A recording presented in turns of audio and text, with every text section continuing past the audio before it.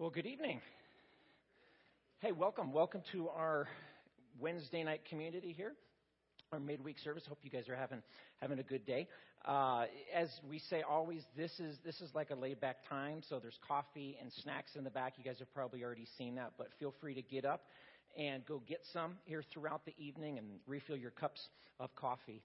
Hey, we're in a series looking at something that we've been saying is maybe the most challenging, the most difficult thing in our lives personally, in our culture, in a macro perspective, is this lack of wisdom that we oftentimes experience. And each one of us, we've been kind of looking at throughout these different weeks of saying, man, I see a real lack of wisdom in my life in this area, or this is an area that I'm really struggling with. I need wisdom, because it's never as simple as just having the right answers. So many of the decisions we make in life aren't simply yes or no, and they're not even always right and wrong. Sometimes it's trying to discern between like good and better, and it's just not really clear. In fact, I would say the majority of the decisions that we make throughout our day fall really into that category. And so we need wisdom. And so we've been trying to explore kind of what that is. And this guy, Solomon, in the Old Testament is known maybe more than anyone else for being a guy who was kind of all about wisdom. Like that's what he poured his life into. That's what he sought. That's where his attention went. And so the Proverbs we've been going to, I want to look at another book that Solomon wrote, the book of Ecclesiastes. And I want to look at just a couple of statements that are kind of sprinkled throughout the book, but see if you notice what it is that keeps coming up. Because he's mentioning different things, but there's a phrase he just keeps, this like staccato statement he keeps pounding and pounding and saying. Listen to what he says here, Ecclesiastes, starting the very first chapter, verse 13, Solomon says, I applied my mind to study and to explore by wisdom all that is done under the heavens. What a heavy burden God has laid on mankind. And skipping ahead to the next chapter, chapter 2, verse 3, I tried cheering myself with wine and embracing folly, my mind still guiding me with wisdom. I wanted to see what was good for people to do under the heavens during the few days of their lives. Then further in chapter 7, verse 25, he says, so I turned my mind to understanding, to investigate and to search out wisdom for the scheme of things, and to understand the stupidity of wickedness and the madness of folly. And the next chapter 8, verse 9, all this I saw as I applied my mind to everything done under the sun. There is a time when a man lords it over others to his own hurt. And then finally, chapter 8, verse 16 and 17, when I applied my mind to know wisdom and to observe the labor that is done on earth, people getting no sleep night or day, then I saw all that God has done. What's the common refrain? What do you keep hearing? Yeah, applying my mind. That's like this catchphrase. If there were like a core value in Solomon's home, I'm guessing it was something like this. If he talked with something about his kids, if he had something posted on his refrigerator, it was apply your mind. Think really carefully about this. Have you ever found yourself in a place like in life like that where you have this kind of like hunger to figure something out? It might not be everything, but maybe it's a certain area. Maybe it's a certain discipline when you're going into school. Maybe it's an activity or a sport. And you're just like, man, I want to master this. I want to get good at it. I want to really apply my mind to it. I want to fully understand all of it. You know, one of the funnest things about having kids is like watching them kind of figure out how things work, reality. Like they're kind of seeing like, wait, so how does this work?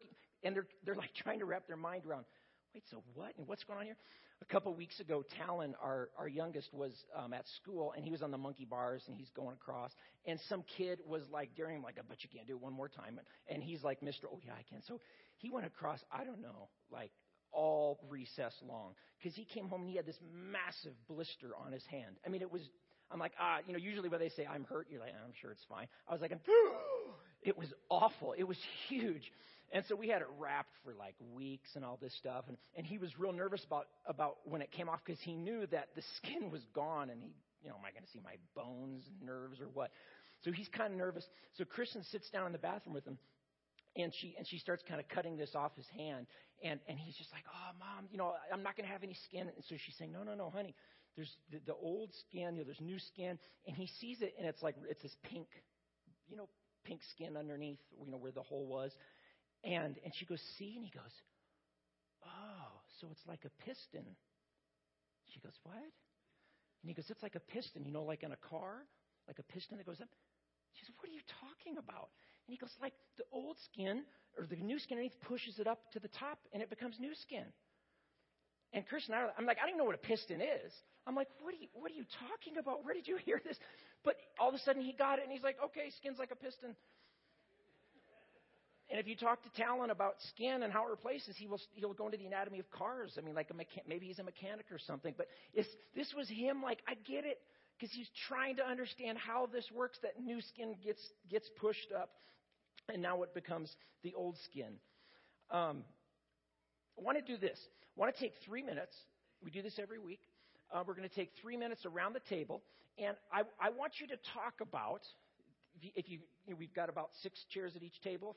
I say this all the time. If you've got 6 people there, that's 30 seconds each. And I want you to answer this question to each other, kind of in that vein of like, man, I wish I knew if I knew. If you could have the answer to one question in life, and you knew you would get it if you investigated, what would it be? Like, what would you want to know? Is it how a new skin comes up?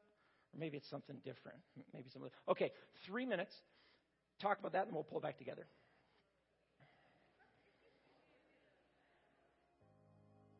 The moon and stars, they fled. The morning sun was dead. The Savior of the world was fallen. His body on the cross, his blood poured out for us. The weight of every curse upon him.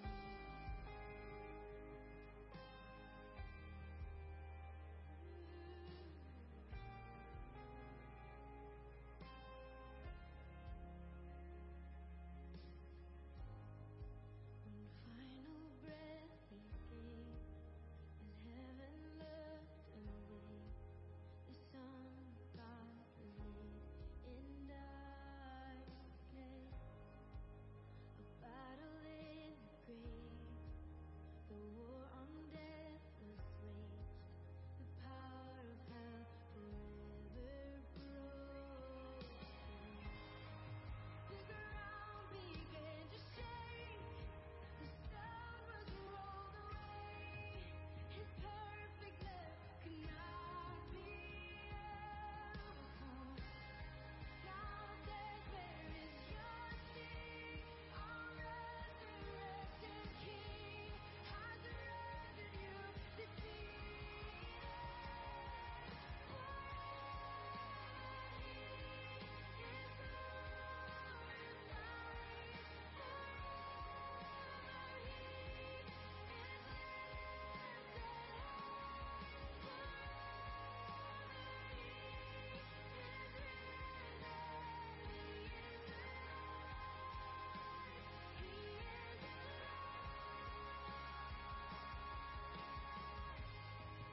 The ground began to shake.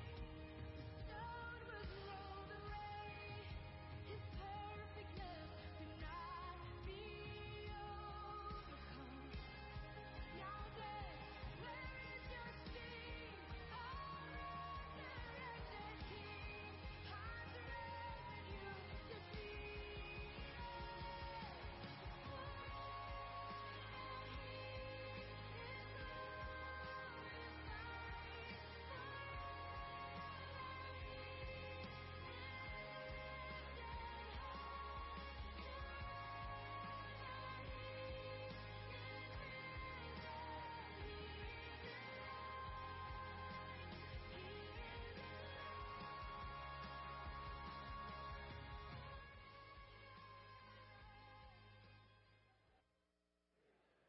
Okay, let me hear a couple things that were said around your table.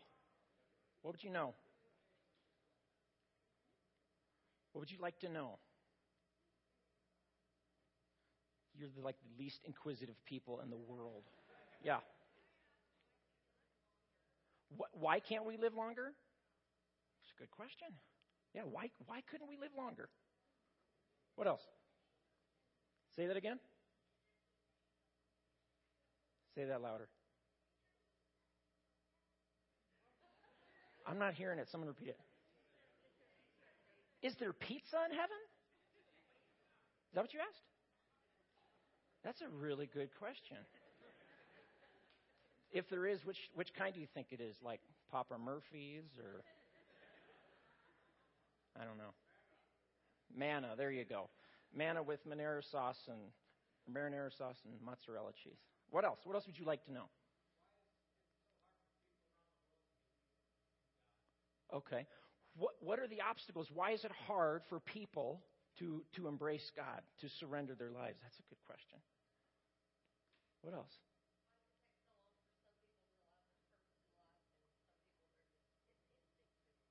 Okay. Yeah. Why does it take some of us so long to realize there's purpose in life, there's meaning, that it's a story written by an author, that we're a part of it? That's kind of that submission piece too, isn't it? Yeah. Huge questions. Like if we could just know the question to these. Solomon is this guy who is has this ferocious desire to apply my mind to it. How do I understand this? What's going on? And so this is why he's writing about zoology and biology and psychology and sociology and theology. Solomon's doing all that naturally because he's applying his mind. He's going, I got to figure out life. I got to figure out what's going on. How does it work? How do all the pieces of this puzzle fit together? So here's what I want to do first. If you've got a bulletin, on the inside page there are some concentric circles. I want to walk through a diagram that Dallas Willard used. Dallas Willard is he was one of my heroes. He just passed away last year.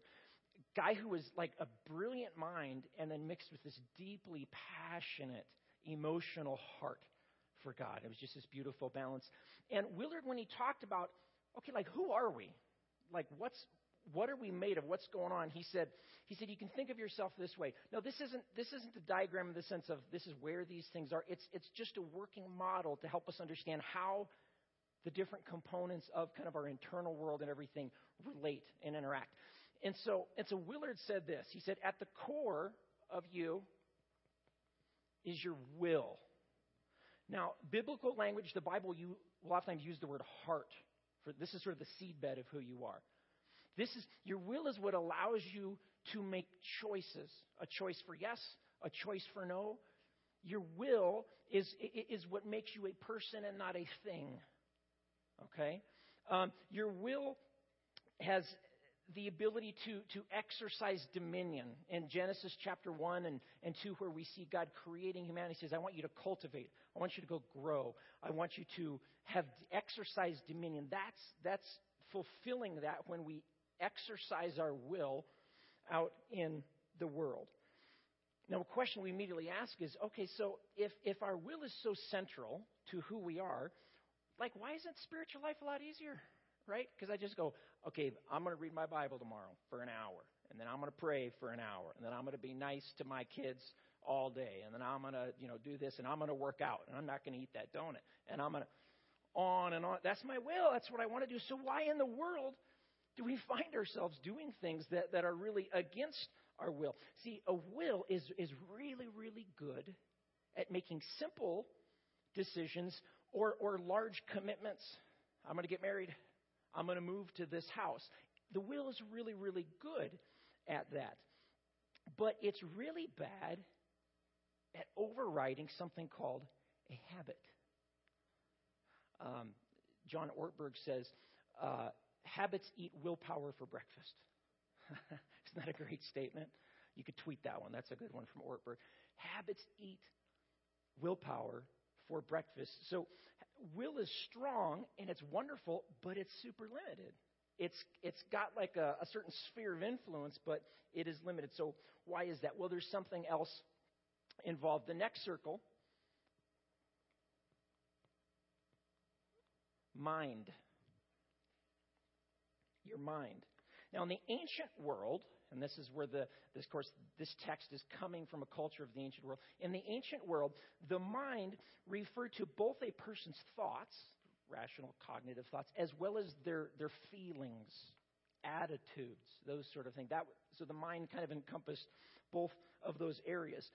And by thoughts, I mean all the ways in which you are conscious of things in life, relationships and objects and whatever it might be. All the ways that you're conscious of that, those are your thoughts. You have feelings about those things as well. Do you like them? Do you not like them? That's an aspect of what your mind does. And thoughts and feelings are constantly running through our lives all the time, flowing in habits that willpower alone can't simply grasp and have total control of. And so when I think thoughts that are false, thoughts that are unworthy, when I entertain desires that are in opposition to what God would want for my life, I damage my person. I damage my soul. And so that's why the apostle says that we'll get to this verse a little later. The mind of sinful man is death, but the mind controlled by the Spirit of God is life and peace. And the mind craves peace. The mind craves life. Well, there's another aspect a little further out, and that is the body. Your body is your little kingdom. Your body is the little tiny kingdom where you can exert your will, where you can exercise your will. In all of the universe, that's the one area, when things are working correctly, that you have the ability to exercise the choices you make through the beliefs and patterns. Your will runs on the tracks of your mind and your thoughts, and that's where you exercise that. So we couldn't be fully ourselves without our body. And our bodies, because we have exercised our will and our beliefs have kind of pushed those for so long, our bodies are sort of pulsating with, filled with appetites, filled with desires, leanings, tendencies, or again, habits. And so we outsource our mind and our thoughts through our body. Everything from tying your shoe. Remember when you first learned to tie your shoe? Ever help someone who's learned to tie their shoe? And you're just like, oh, come on, this is not that hard, and it seems like it's taking forever. Like little things that when you first do it, what does it require? It requires like all your thoughts, right? I mean, it requires like sustained attention to get that loop right and to go around this way. It requires your will, like, oh, I've got to keep with this. The beauty of having a body is you develop a body habit so that later you can do it, and your mind and your will are freed up to do other things. Habits are beautiful things. They're wonderful things. They're what allow us to not go this slow every second through life. Remember when you first learned to drive? Think about how fast you get in your car if you drive. Put your seatbelt on, put it in reverse, check the mirrors, move this, get that, plug in your iPod, do this, and you back up and you go. Think about when you first did it. You're like, see, okay, I got to adjust my seat. Because it takes all of your mind, all of your will to do it.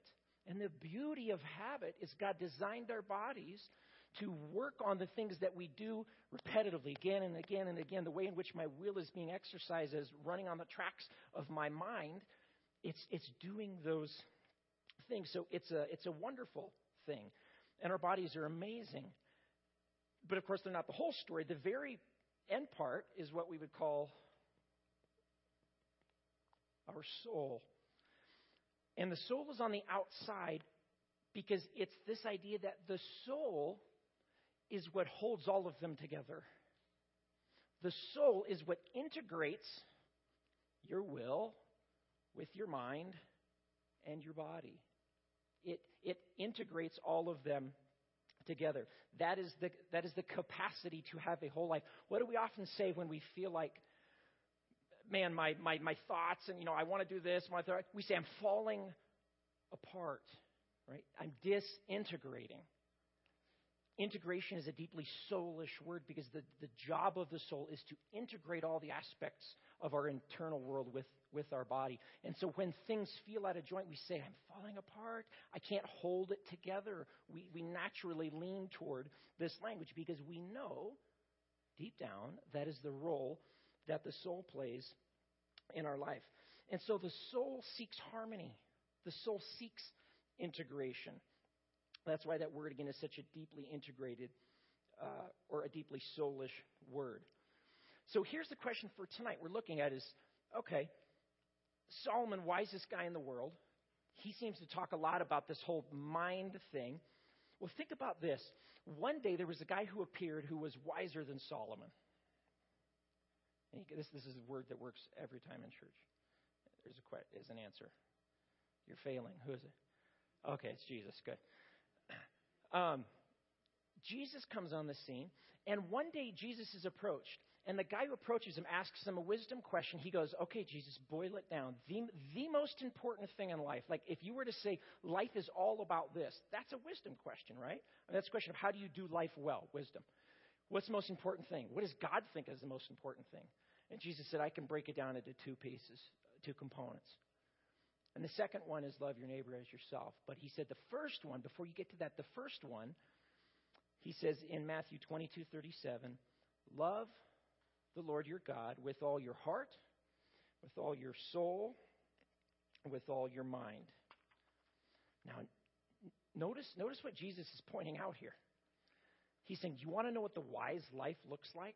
What's involved here is that you have the ability, and he's talking about the whole thing, to love God with this whole integrated thing here. And of course, that's the picture of what we were meant to be, is this integrated being who works properly together instead of in this internal fighting that we experience in life. But he says, that's our goal, is to love God. And he mentions the mind, which I'm so glad that he did. And we have to be careful as the church not to run past that one. Solomon knew it was important. Jesus pointed it out as a piece of the most important thing about the wise life. So the first observation about this, thinking about Jesus' words, is that our use of the mind is an act of worship. The use of your mind is an act of worship when you use it correctly. If you're going to school and you're studying a subject, even one you're not good at, even when it's hard, even one that's not really kind of up your alley, if you do it to the very best of your abilities, it can be an act of worship because you're exercising your mind. You're loving God with your mind. Listen to Colossians 3:23. Paul writes this, whatever you do, you're an engineer, you're a student, you're a homemaker, you're a whatever, whatever you do, work at it with all your heart as working for the Lord, not for human masters, since you know that you will receive an inheritance from the Lord as a reward. It is the Lord Christ you are serving. What he's saying is, if this belief, this idea that can be lodged in my mind and accepted and that I calibrate my life to, if this is true, what it's saying is when you think well, when you're doing your work, whatever it might be, you're stocking shelves at a company, when you apply your mind to understand the system of how you have to scan things in and put them on the shelves and get them right, and then when they need to be back in and when you need to go back there and show it, when you apply your mind well, that could be an act of worship. If you're an engineer and you showing up at work and making sure to get your projects done thoroughly and you're working in agreement with what you said you would do with the other cohorts around you and you're doing that well, that can be an act of worship. This thinking thing, Jesus says, Solomon says, is a spiritual endeavor. It's not just when you come to church that's a spiritual thing. When you think well, it is a spiritual endeavor. Second observation, growing your mind, using it well, applying it as Solomon used that language, growing your mind is key to victorious Christian living. It's absolutely key. It's essential for victorious Christian living. 2 Corinthians, Paul is talking about this sort of battle that we're in life. He says, there's, in reality, our life here, it is kind of like a battle. There's a battle going on, but he says it's not the battle we think of like against people or that sort of thing. But he says it's a different kind of battle. And this is one of the classic texts on what we think of as spiritual warfare, if you've heard that term a lot. Now, read this text with me. Okay, again, the context is spiritual warfare. Please make note of the words that Paul is using and pointing out here. 2 Corinthians 10:3, Paul writes, "For we live in the world. We do not wage war as the world does. The weapons we fight with are not weapons of the world." So he's going to talk about what our weapons are. Okay, that's important to know. What are we using? On the contrary, they have divine power. Well, that sounds like a spiritual activity. That sounds like spiritual warfare. To demolish strongholds.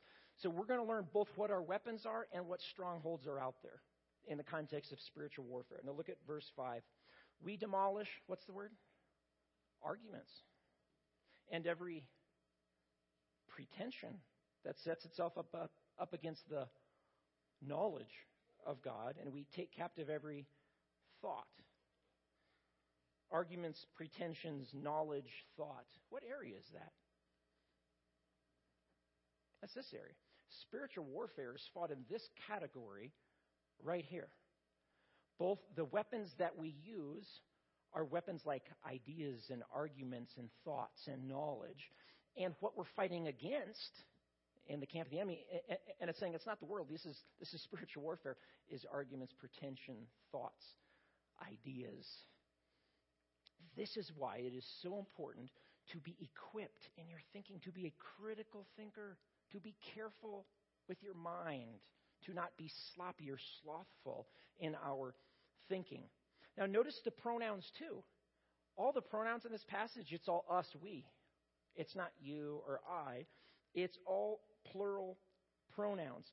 Christian thinking has a communal dimension.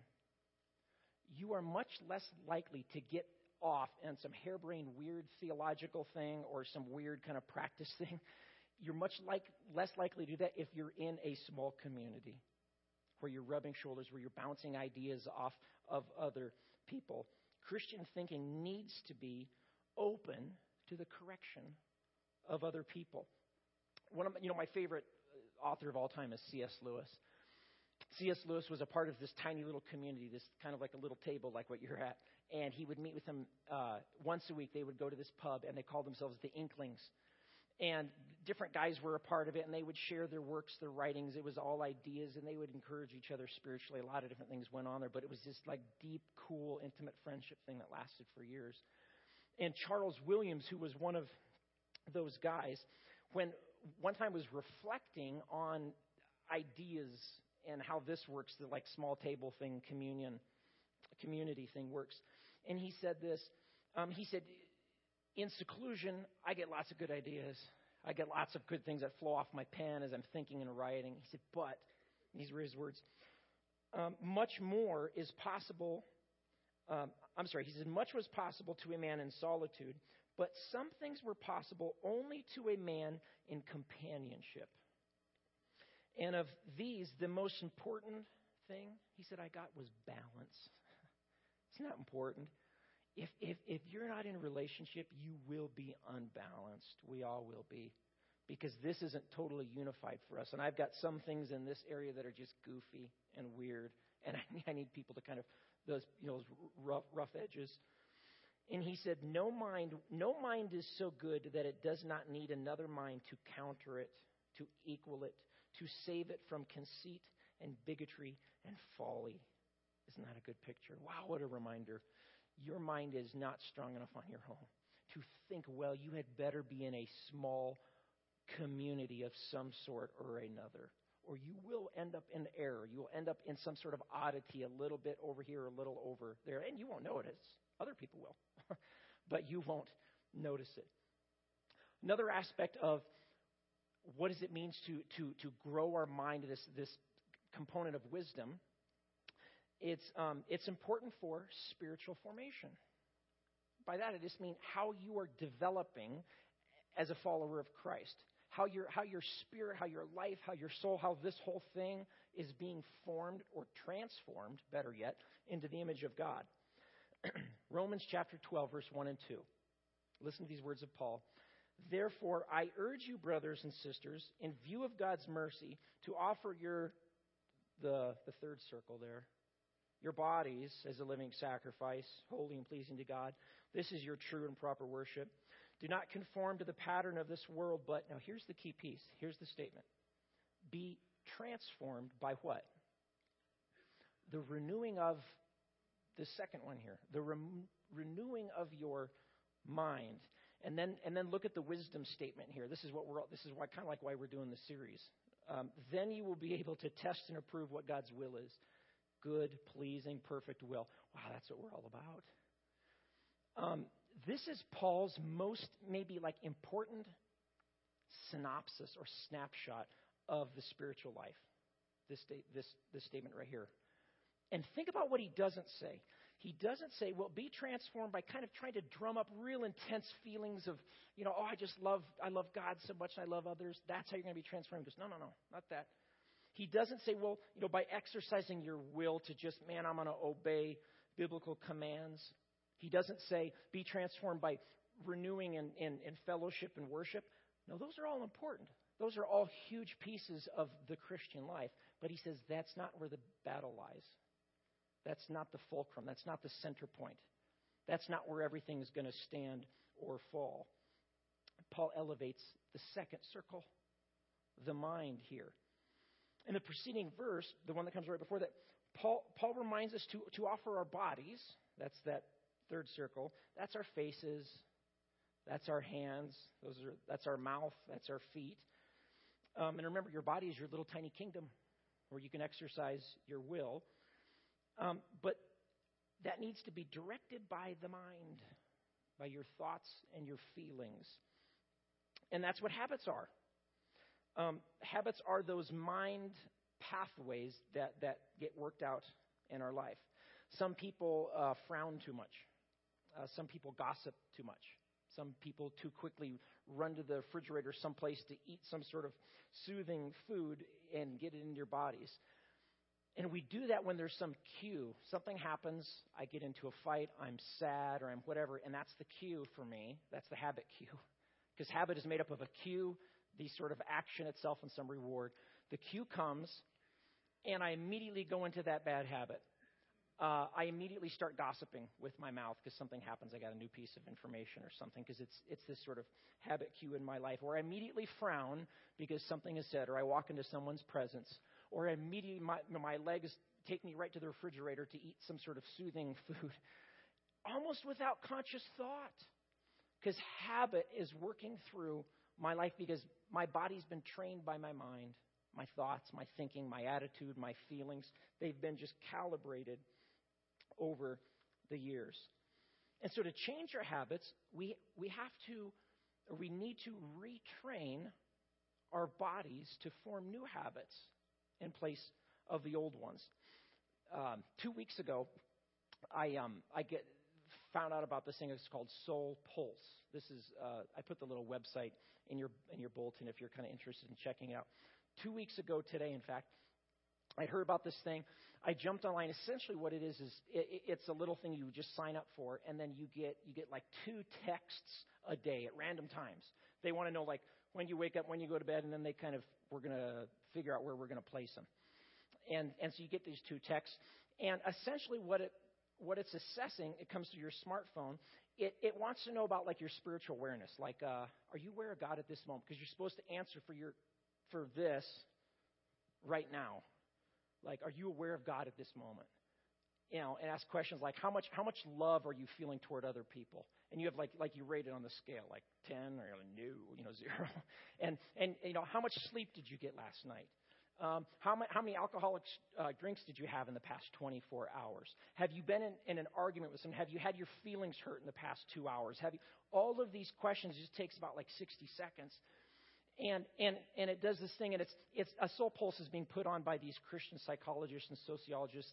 This study that's trying to assess how the spiritual life works in relationship to all of this stuff. What's been going on with your body? What decisions have you refrained? Sometimes have you refrained from any things like self-discipline lately? What are you thinking? How are you feeling right now? And so this morning I answered my last question. I got the text and I got it and I answered it, and it said, congratulations, you made the 2 weeks. We're going to send you a little like a automated sort of picture of your past 2 weeks.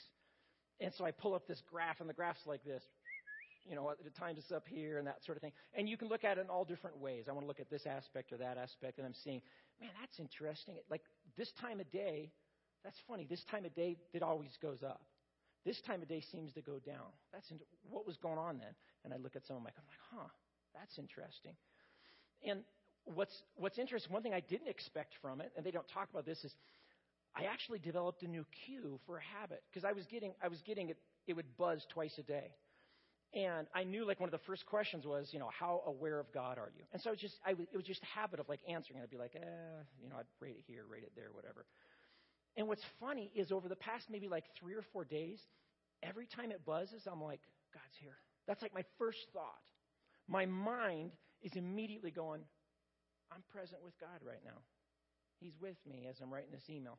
He's with me as I'm driving in the car. He's with me as I'm trying to put the kids' lunch together. He's with me as I'm... And it was weird. And I kind of started thinking like, wow, isn't that interesting?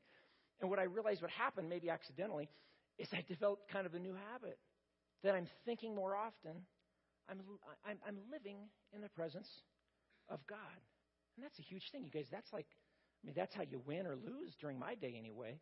Am I aware of the presence of God in my life? We have to think about using our minds to say, what's going on? What am I thinking about? What are the habits that I am walking into uncritically? My mind is floppy and flabby and weak and slothful, and I'm not really thinking about it. And see, that's my mind being retrained. There's another role that our mind plays in spiritual formation that I would say too, and that is our mind can protect us from error. It can protect us from falsehood. Let me read for you some words that Paul wrote to a letter, a church in Ephesus in the Mediterranean world. And he wrote this to this church, Ephesians 4:14. It says, Christ himself gave the apostles, prophets, evangelists, pastors, teachers, in order to equip people for works of service so that the body of Christ might be built up until, here's kind of our goal, we all reach unity in the faith, in the knowledge of the Son of God. We become mature, attaining to the whole measure of the fullness of Christ. And then in verse 14, look what he says here. Now, he's just been talking about solid teaching. God put something in the church to give us healthy, solid, biblical teaching. Then, because we have that, if we're a part of it, if we make ourselves aware of that, then we will no longer be infants. Now, let me contrast real quickly here. Sometimes the Bible uses children it uses in 2 different ways. Childlike, which is a good thing. Jesus says, unless you become like one of these children, you can't enter the kingdom of heaven. And childish. That's a childish is being lazy, not thinking about our minds, not being careful with how we exercise our will, not being thoughtful about the use of our body and our soul and that sort of thing. Here he's using the childish sense. If you do this, if you're careful about what you believe, what you think, the ideas you hear, then you will no longer be infants. And then this picture being tossed back and forth by waves and blown here and there by every wind of teaching and by the cunning and craftiness of people and their deceitful scheming. Here's what Paul's saying. Going back to Romans, if the primary way he is going to shape your heart is by the renewing of this, your mind, how do you think the primary way that the enemy is going to assail you and attack you? Yeah, no duh, right? The mind. It's going to be in the same area, of course, because that's where the battle is won or lost. Error and false teaching. And I'm not one of these people who say, oh, we're worse now than we've ever been. There's always been false teaching. The Bible's laced with these warnings from whether it be Jesus or Paul or John saying, be careful. Be on guard. Have a critical mind. There's tons of bad teaching out there that will lead you astray. Be a critical thinker. They're saying use your mind well. Go back to the very, very first temptation. Eve. Satan came to Eve. He didn't hit her with a stick. He hit her with an idea. The idea was, you can't trust God. He doesn't have your best intentions in mind. You better look out for your own, because he won't. It was the idea. Satan hit her with an idea. So here's the question. How do you recognize falsehood? How do you become aware so that the minute you see it, you're like, whoa, that's not accurate. That's not true. I'm not going to incorporate that into my mind and then kind of live that out. Only by being intimately familiar with truth. That's it. The way you know falsehood is by knowing the truth. If I have a good friend and I know them very, very well, and someone comes to me and says something about them that I know is not, they're not 6'2". Dude's like 5'7". What are you talking? I know them really well. Or something about their character, and they say, oh, this person is, they're always so mean and aggressive. And I say, no, they're not. I mean, I have lunch with that person like once a week. I've seen them at home. I've seen them in all these different contexts. I know them really well. I know that's not true. Okay? No one could call me and impersonate my wife because I know her so well. Okay? If you are not deeply familiar with the truth, you will be deceived by a lie. It's just reality. I will be too if I'm not familiar with the truth. So here's the huge question. What are you doing? What are you doing in your life to be familiar with the truth? And by the truth, I'm saying submitting your thinking to the lordship of Christ, or you might say a biblical worldview, or whatever you want to call it. What are you doing to become familiar with God's truth, His understanding of life and relationships and meaning and purpose and how it all works? What are you doing for that? Because if you do nothing, you're easy game for the enemy, and I am too. So what we have to do is we have to start thinking as a spiritual endeavor. Because it is. If you suffer from a poor self-image, you had parents who didn't approve of you, didn't accept you, you never really felt loved by them, they were kind of domineering, they were harsh, not real loving, that's going to be worked out, not just in your relationships and your self-understanding, but in how you think of God. If you constantly walk around thinking, gosh, I feel guilty and God doesn't like me and He's probably just waiting to get me and He's very disappointed in who I am as a person and all that sort of. Now, there's an appropriate place for guilt, don't get me wrong.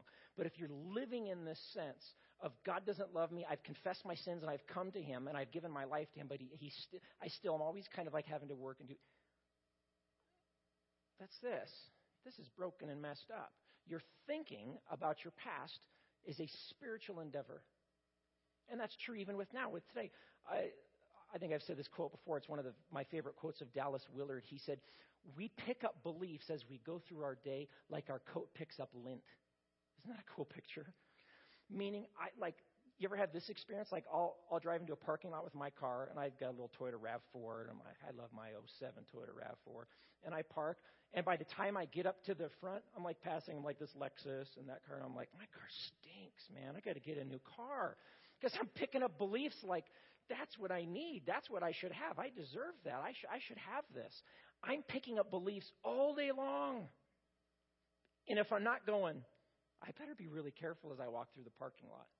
I better be really careful as I walk through the gym. I better be really careful as I walk through my office place. I better be really careful as I fill in the blank. Then my mind will be assailed. And I won't be able to figure out, why am I so discontent? Why am I not happy? Why am I not joyful?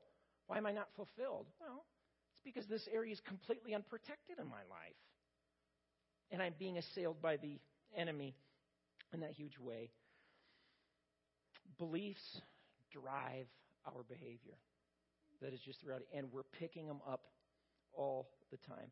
And if you and I are not carefully, let's use that great phrase by Paul, renewing our minds, if we're not constantly, continuously, carefully, daily, systematically, critically renewing our minds, then my distorted thinking, your distorted thinking, is going to keep you from the core truth of the gospel.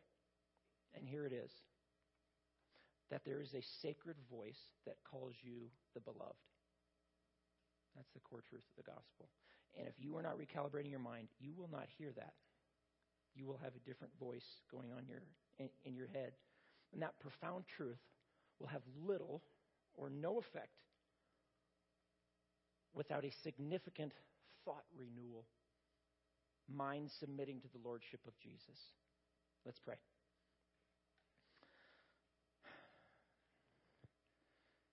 Heavenly Father, thank you for your word. Thank you for truth. Thank you for the lens that Scripture provides for us, because our lenses are just, they're so warped and they're off, and we know it's for a lot of different reasons. We're broken and we're sinful, and we've got baggage and lots of things. But God, there's something unique about your word, about Scripture, that gives us a lens, a filter that allows us to see the world as it really is. And God, we know that a big piece of that is our mind and where we go in there. And we know our mind is limited. We don't create reality with our mind. But if we would recalibrate our mind to how you see us, how you see relationships, how you see truth, how you see generosity, how you see money, how you see power, everything, we would be an integrated whole. God, with our wills submitting to our minds, which are submitted to the lordship of Christ, being acted out in our body, offering our bodies as a living sacrifice. That's our goal. That's our hope. And God, if we were on this endeavor on our own, man, we'd be in trouble. But thank you that you say, you offer us something just phenomenal, dynamite. You say, I will give you a power, I will give you myself to enable you to be this integrated whole. God, that's what we long for. Would you help us to just moment by moment, thought by thought, idea by idea, help us to be transformed in our souls, through our bodies, into our wills, as our minds are renewed. We love you so much, God. Thanks for community. Thanks for the people on our left and right. We're not in this alone. If we go this on our own, we're in trouble, and so we don't do it. And we put ourselves dangerously into vulnerability with others. Help us to be that way. Help us to be real and truthful. And it's in your Son's name that we pray. Amen. Amen. Offering is going to be at the back. If you've come prepared for that, please drop that in as you go. Prayer team will be up front. Would love to pray with you guys. Feel free to grab some more coffee. And so I just so enjoy being Wednesday nights with you guys. This is fun. This is a blast. So thanks for being here. Love you guys.